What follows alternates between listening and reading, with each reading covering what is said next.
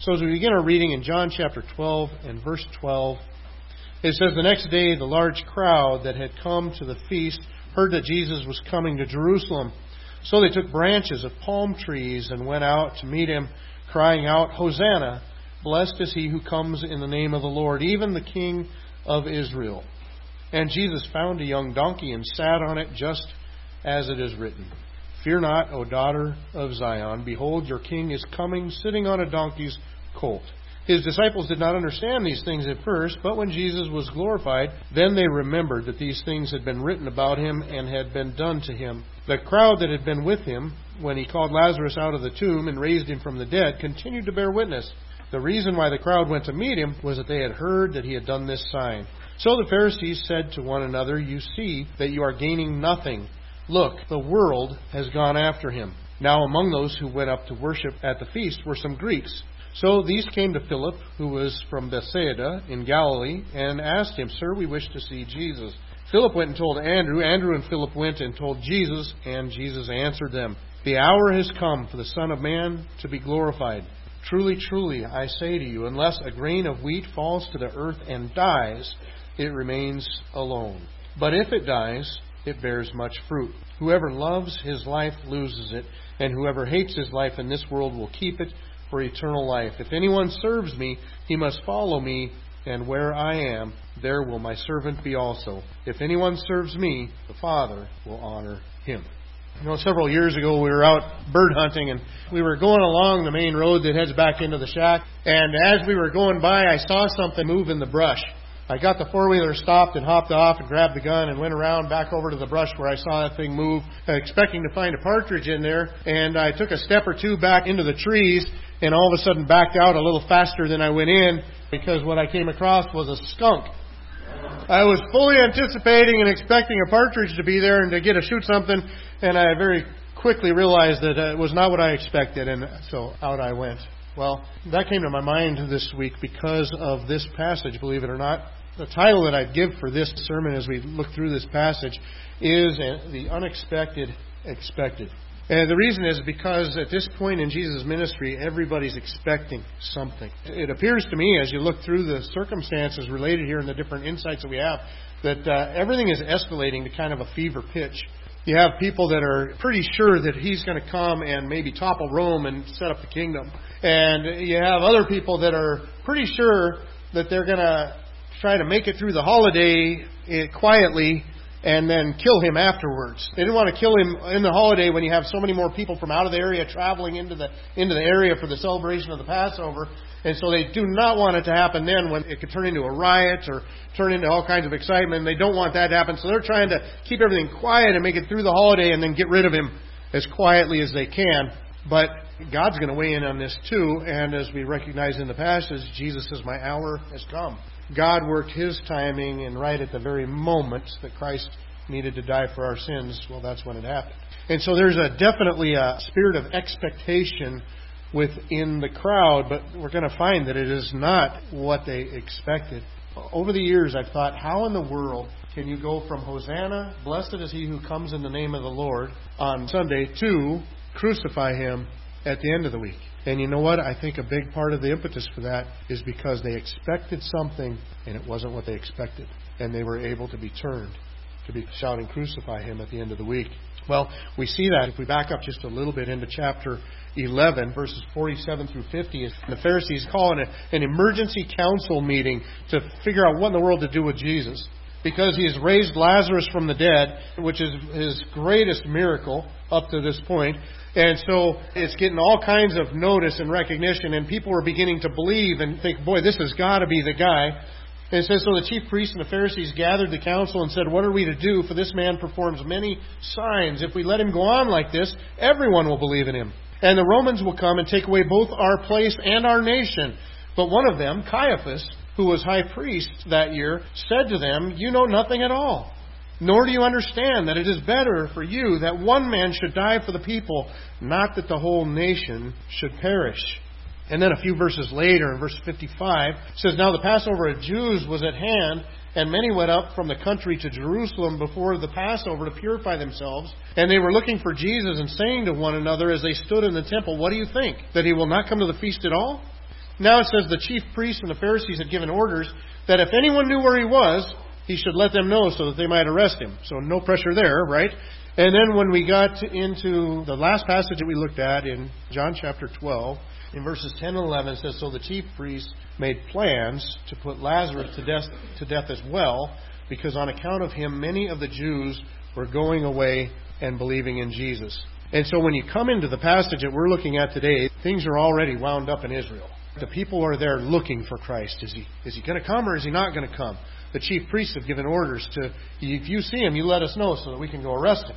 There's an emergency meeting of the Sanhedrin, and Caiaphas speaks up, this guy's got to go. Everybody gets on board with that idea. And so things are really tense. And then what do we see when we come right into verse 12? Jesus coming right into Jerusalem on this little donkey and presenting himself as king. In verses 7 and following, it says, the crowd that had been with him when he called Lazarus out of the tomb and raised him from the dead continued to bear witness. The reason why the crowd went to meet him was that they heard that he had done this sign. The people that had seen Lazarus risen from the dead are continuing to spread the news. The crowds are flocking to Jesus because they've heard of this sign. And so there's all this tumult in the crowd. And then it says, the next day the large crowd that had come to the feast heard that Jesus was coming to Jerusalem. So they took branches of palm trees and went out to meet him, crying out, Hosanna, blessed is he comes in the name of the Lord, even the King of Israel. And so you see that there's a large group of people that at this point, because of what they've heard about with Lazarus and others have seen with Lazarus rising from the dead, they're convinced he's coming and he's going to set up the kingdom. This Hosanna, it's a quote from Psalm 118, verses 25 and 26. The word Hosanna means God save or save now. And not only that, but it has another anchor in their history. Because you see, about 100 years before, in the time between the Old Testament and the New Testament, the Greeks under Antiochus Epiphanes had taken over the temple. And a family of priests called the Maccabees revolted against that, and they rose up and they went in and they retook the temple from the Greeks.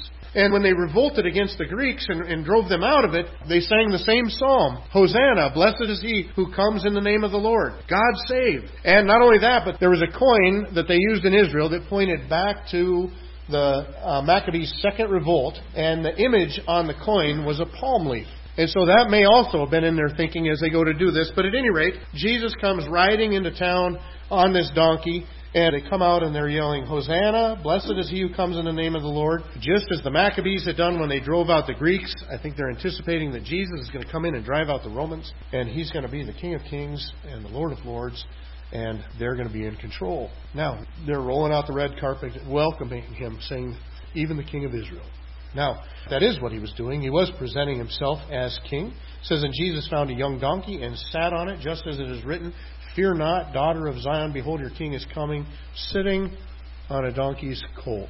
Zechariah 9:9 said exactly that. And so Jesus is fulfilling prophecy as he comes into town. And so that amps it up as well. And so people are more and more sure, yeah, he's got to be the guy. The Pharisees, when they saw this, they said to one another, see that you are gaining nothing. Look, the world has gone after him. It's kind of interesting that John then goes right after that into verses 20 and 22. And what does he say? Now among those who went up to worship at the feast were some Greeks. And so fits right in with what they said. The whole world has gone after him. And so then next thing John does is shows that there were Gentiles involved in the mix as well. Now who were these Greeks? Many commentators say they would have been kind of the first of the wanderers. Greeks were big on philosophy. And there began to be a group of people that would kind of wander around the world in pursuit of truth through philosophy. And so these are truth seekers. More than likely in this context, maybe people that had proselytized to Judaism. They're there for the feast. So you got these wise men, just like at his birth, right? At the birth of Christ, you see wise men from the east coming to recognize him for who he is. And here, when you get close to his death, you basically have wise men from the west. They were saying the whole world has gone after him. Well, they're right. Now it's not just Jews. Now it's some Gentile people also being incorporated into the gospel here, which is the direction the gospel is going to end up going. Well, then in verse 23, and I think this brings it right to the climax, Jesus answered them, the hour's come for the Son of Man to be glorified. See, Jesus, at many times before this, has mentioned an hour. My hour is not yet come. It's not my time yet. And every time that he's mentioned it, it has been in the negative. It's not my time. It's not my day. It's not my hour yet. And now, with these people having laid the palm branches in front of him and shouting, "Save now, blessed is he who comes in the name of the Lord, even the King of Israel," Jesus says, "Now is my time. Now it's time for the Son of Man to be glorified." Son of Man comes from prophecy out of Daniel chapter 7, verses 13 and 14. "I saw in the night visions, and behold, with the clouds of heaven there came one like a son of man. And he came to the Ancient of Days and was presented before him, and to him was given dominion and glory," remember that word, glory, "and a kingdom, that all peoples, nations, and languages should serve him. His dominion is an everlasting dominion which shall not pass away. His kingdom, one that shall not be destroyed." And what did Jesus say? The hour has come for the Son of Man, same title Daniel used, to be glorified. Daniel said he would receive glory. Every other time up at that point, it's not time yet, it's not time yet, it's not time. Now, it's time. It looks like they're about to get everything that they've expected. They've expected this deliverer, this Savior, to come and to set up a kingdom, and they would be in charge. He would be on the throne of his father David, just as God had promised to David that his descendant would sit on his throne forever. This would be the descendant that would sit on David's throne, and they would rule and reign. It looks like we're finally going to get what we expected. Until verse 24. All of a sudden Jesus says, "Truly, truly."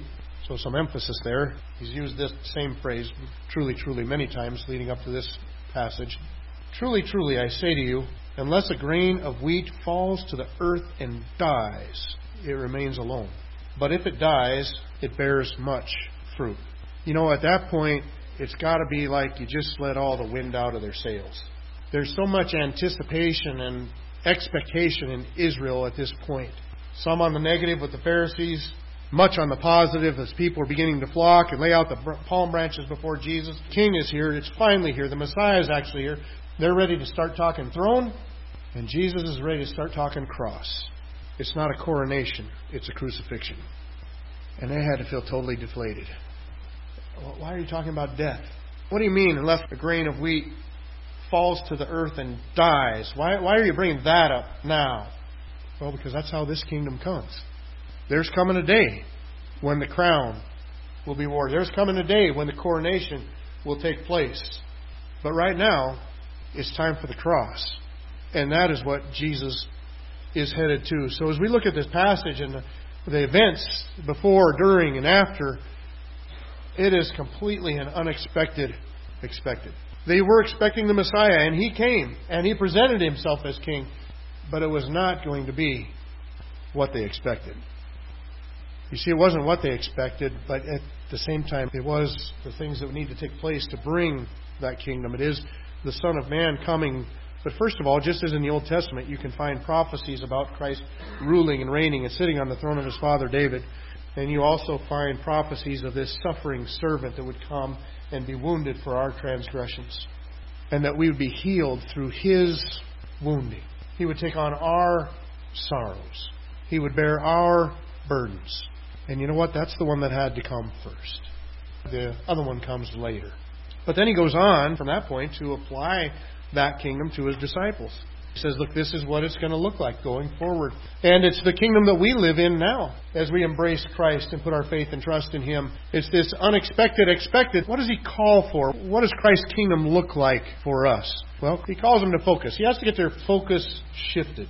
Right? They're going to have to see things a little bit differently. They're going to have to anticipate something a little bit different than what they were anticipating. He spends time on that focus in verse 25. Verse 25 says, whoever loves his life loses it.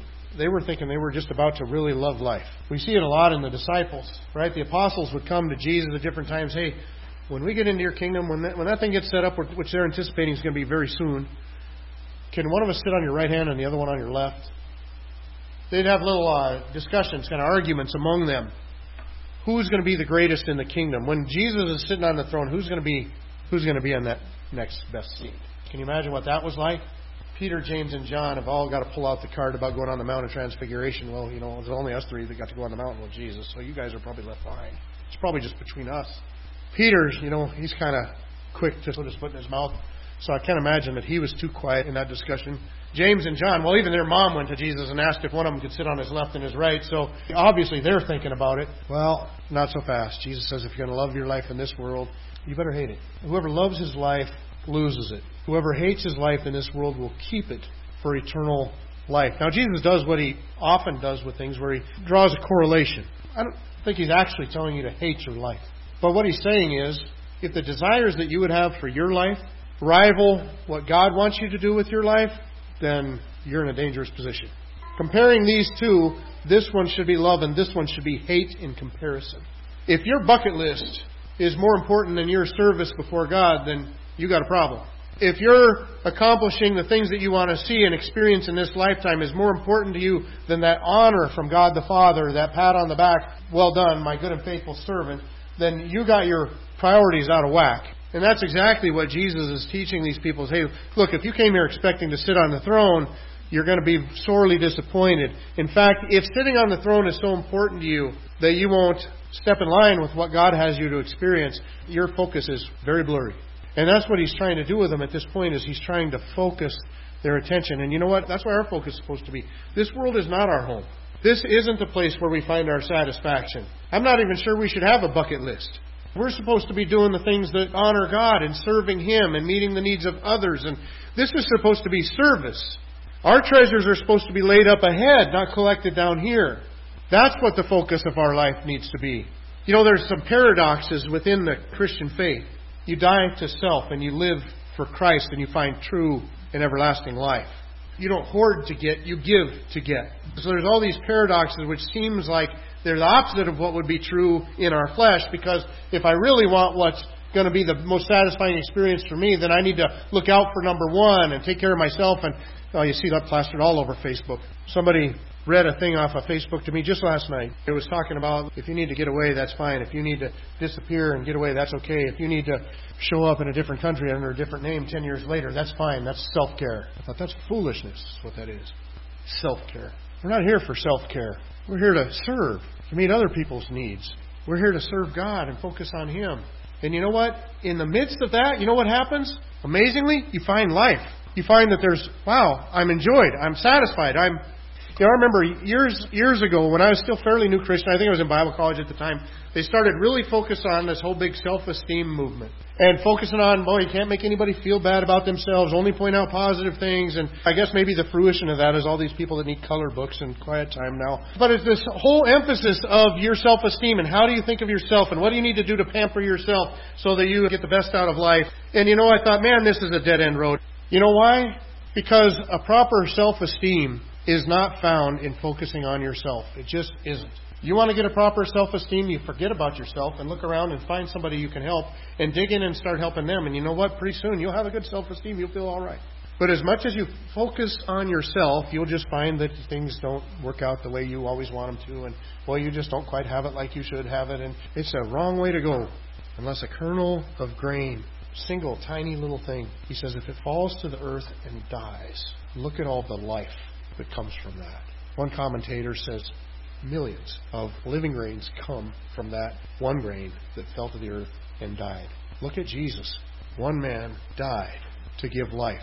And how many millions of people have found eternal life in Christ since that moment?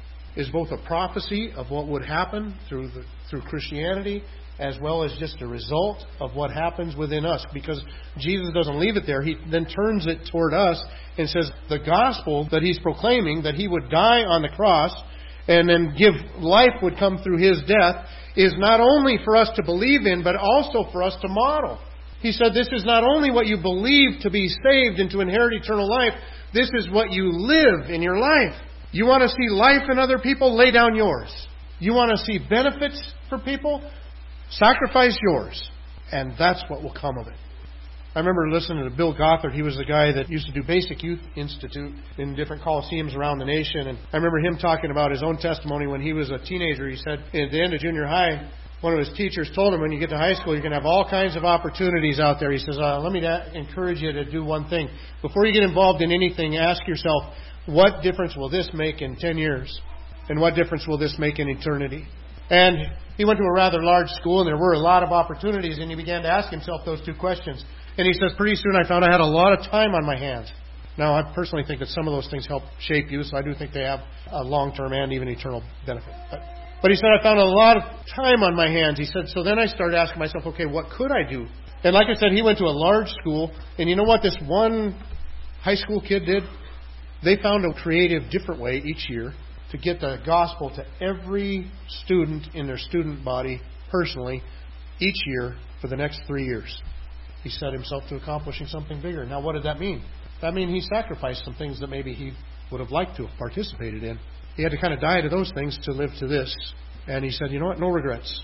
Well, in 2 Corinthians chapter 6 and verse 10, the Apostle Paul describes his own ministry as sorrowful, yet always rejoicing, as poor, yet making many rich, as having nothing, yet possessing everything. He wasn't even there when Jesus told them they needed to die to themselves that they might live to God.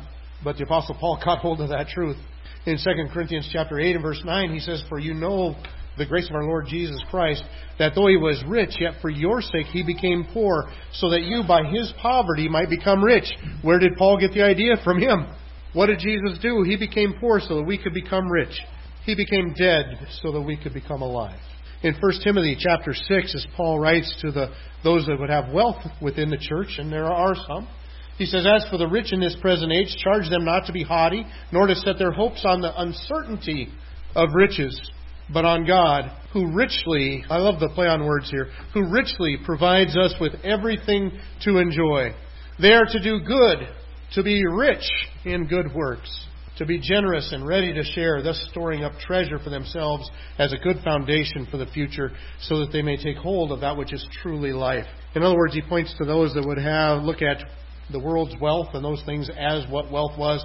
And he says, don't get too caught up in that. That's shakeable. That's uncertain. But rather, you know what? Here's where your wealth is. It's in good works.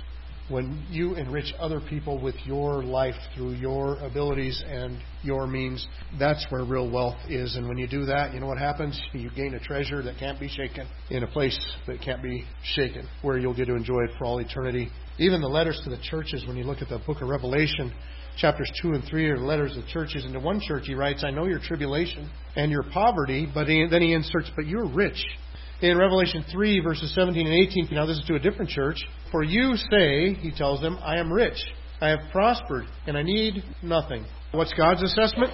Not realizing that you are wretched, pitiable, poor, blind, and naked. "I counsel you to buy from me gold refined by fire, so that you may be rich, and white garments, so that you may clothe yourself, and the shame of your nakedness may not be seen, and salve to anoint your eyes, so that you may see."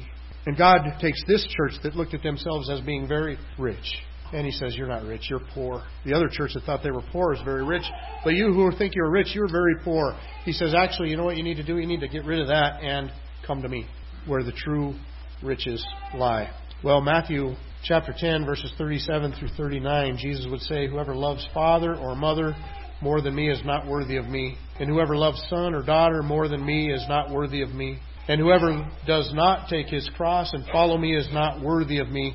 Whoever finds his life will lose it, and whoever loses his life for my sake will find it." Now again, does Jesus really want us to, as in Luke, hate our family members? No, it says, "If anyone comes to me and does not hate his own father and mother, and wife and children and brothers and sisters, yes, and even his own life, cannot be my disciple. Whoever does not bear his own cross and come after me cannot be my disciple. For which of you, desiring to build a tower, does not first sit down and count the cost, whether he has enough to complete it? Otherwise, when he has laid a foundation and is not able to finish, all who see it begin to mock him, saying, 'This man began to build and was not able to finish.' Or what king, going out to encounter another king in war, will not sit down first and deliberate whether he is able with 10,000 to meet him who comes against him with 20,000? And if not, while the other is yet a great way off, he sends a delegation and asks for terms of peace. So therefore, if any one of you who does not renounce all that he has cannot be my disciple." Now, does Jesus want us to hate our family members? No, that's not the point. The point is we need to love him so much that our affection for our family members, if held in comparison, would look like hate. In other places around Scripture, the Bible calls for you to sacrifice for your family members, to love your family members, but you know what? They're not your God. Only one is your God. And nobody, even a close family member, can take that place. Only God can be God in your life. And you see, that's what Jesus is. He's going to the cross and he knows it. He's telling those disciples, you guys need to shift your focus. You're focusing on where you sit in proximity to the throne, and we're not there yet. In fact, he says, whoever follows me is going to be where I am. Where is he going? To the cross. They had to love Christ more than their life. But you know what? It's the same is true of us. We have to love Christ more than our very life itself. You know, a man named George Mueller, I remember reading about him in a Lives of Great Preachers class that I had, accomplished amazing things, had an amazing ministry. And one person asked him at one time, they asked him why he felt he was so successful in ministry, how he had been given this ministry that he enjoyed. And his answer was this. He says, there was a day when I died. Died to George Mueller, his opinions, preferences, tastes, and will. Died to the world, its approval or censure. Died to the approval or blame even of brethren and friends.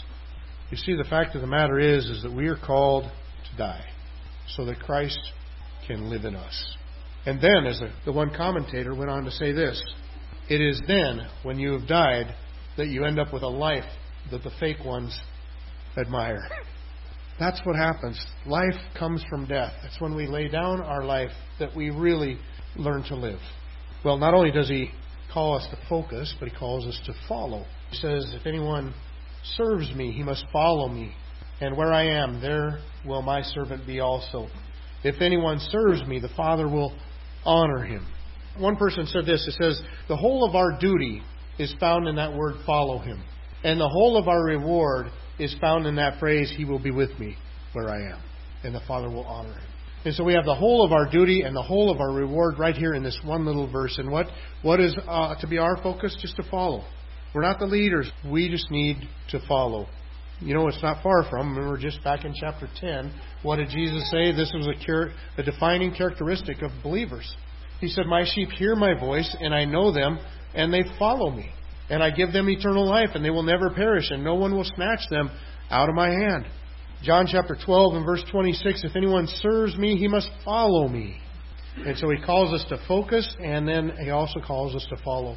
But then lastly, notice He also calls us to fruitfulness.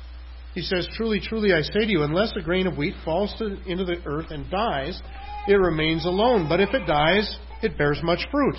Jesus calls us to fruitfulness. In fact, we're going to find when we get up to John chapter 15, in the first 2 verses of that chapter, He's going to say, I am the true vine, and my Father is the vine dresser. Every branch in me that does not bear fruit, He takes away. And every branch that does bear fruit, He prunes, that it may bear more fruit. Verses 4 and 5, abide in me, and I in you. As the branch cannot bear fruit by itself unless it abides in the vine, neither can you unless you abide in me. I am the vine, you are the branches. Whoever abides in me and I in him, he it is that bears much fruit. For apart from me, you can do nothing. And then in verse 16, you did not choose me, but I chose you and appointed you that you should go and bear fruit, and that your fruit should abide. Bear fruit. God has called us to fruitfulness. But you know what? If our life is so full of things that we want to do and experience and see and taste, and we're not going to bear fruit. If we're willing to die to some of those things, we'll bear fruit. You see, you can't make a difference in somebody else's life without losing a part of yours.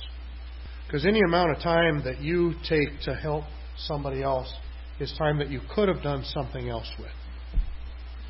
Any effort that you make on your part to benefit somebody else's life is effort that you could have spent doing something else. You see, you cannot be in somebody else's life without sacrificing part of yours.